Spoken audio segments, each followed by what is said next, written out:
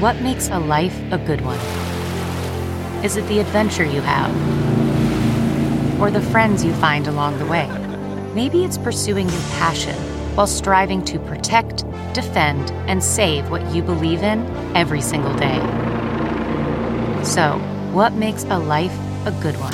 In the Coast Guard, we think it's all of the above and more, but you'll have to find out for yourself. Visit gocoastguard.com to learn more. The comfort of your favorite seat is now your comfy car-selling command center, thanks to Carvana. It doesn't get any better than this. Your favorite seat's the best spot in the house. Make it even better by entering your license plate or VIN and getting a real offer in minutes. There really is no place like home. And speaking of home, Carvana will pick up your car from yours after you finalize your offer. Visit Carvana.com or download the app and sell your car from your comfy place. Here's my favorite rant for the day, excerpted from our podcast, which you can find over at TomHartman.com. Okay, Cambridge Analytica. Well, you know, I just to put a bow on this whole Iraq thing. Yes, it was yesterday, but we are still in Iraq today, right? We still have soldiers in Iraq. We have Americans who are fighting, and more will die in Iraq. You have just an absolute screaming mess in Iraq and Afghanistan that we have created, and it turns out that it was all illegal. It was all illegal. And this is amazing. Naomi Klein just documents this. The Green Zone, the city within a city that houses the occupation headquarters of Saddam's former palace, was filled with young Republicans straight out of the Heritage Foundation, all of them given responsibility they could never have dreamed of receiving at home. Jay Hallen, a 24-year-old who applied for a job at the White House, was put in charge of launching Baghdad's new stock exchange. Scott Irwin, a 21-year-old former intern to Dick Cheney, reported in an email home, "I am assisting Iraqis in the management of finances and the budgeting for the domestic security forces." The college senior's favorite job before this one? My time as an ice cream truck driver. Right. An ice cream truck driver is now running the finances and budgeting of the country of Iraq. Hey, you know, he's with the Heritage Foundation. He's with the Bush administration. But it was all completely illegal. Geneva Conventions of 1949 and the Hague Regulations of 1907 absolutely prevent an occupying country from seizing the assets of that country and selling them off. You can't do it. But we did it. So the question, will George W. Bush ever be held accountable for this? For these crimes? Or should he be at this late date? Here we are 15 years on. We had an illegal war. I mean, someday we're going to be looking back on right now and saying, you know, should Donald Trump be held accountable for this, that, or the other thing?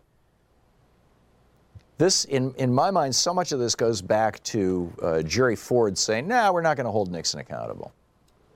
Or Bill Clinton saying, nah, we're not going to hold Reagan and Bush accountable.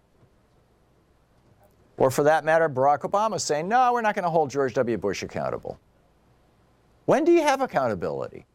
When does that happen? Well, if you're a Democrat, of course, like Bill Clinton was, you know, it happens while you're in office. But, you know, where does this go? We'll see. Okay, Cambridge Analytica, there's a lot of other things going on as well.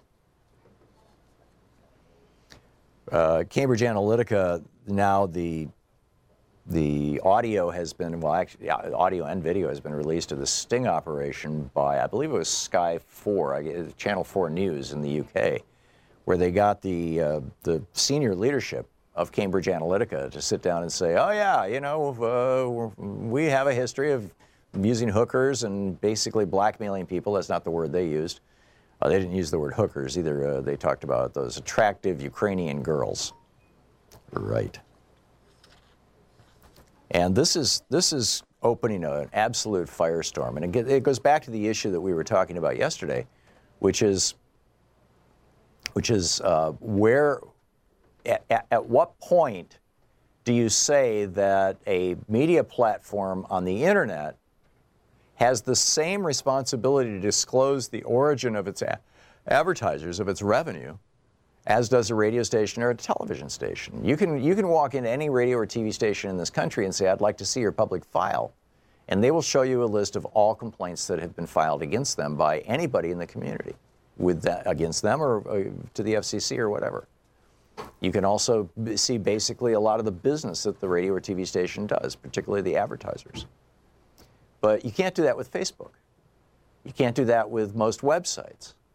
Is it time for us to say that the standards that we've applied to radio and television stations and newspapers over the years should be applied to Facebook and Twitter as well? I believe so. I think anybody who accepts advertising has a certain obligation for transparency, a certain minimum level of transparency.